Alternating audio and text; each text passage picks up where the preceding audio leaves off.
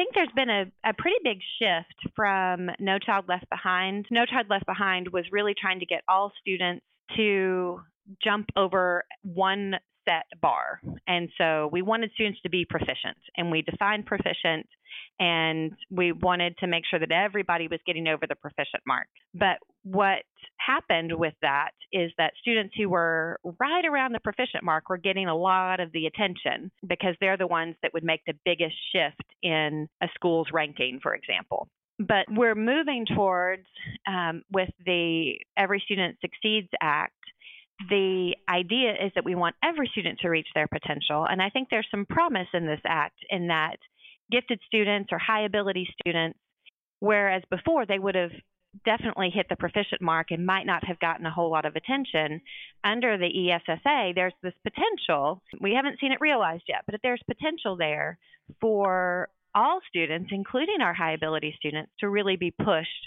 And we're looking more at where students start and where they end, so looking at growth instead of just looking at a stagnant snapshot of proficiency. So I'm hopeful that ESSA is going to be a good thing for gifted students.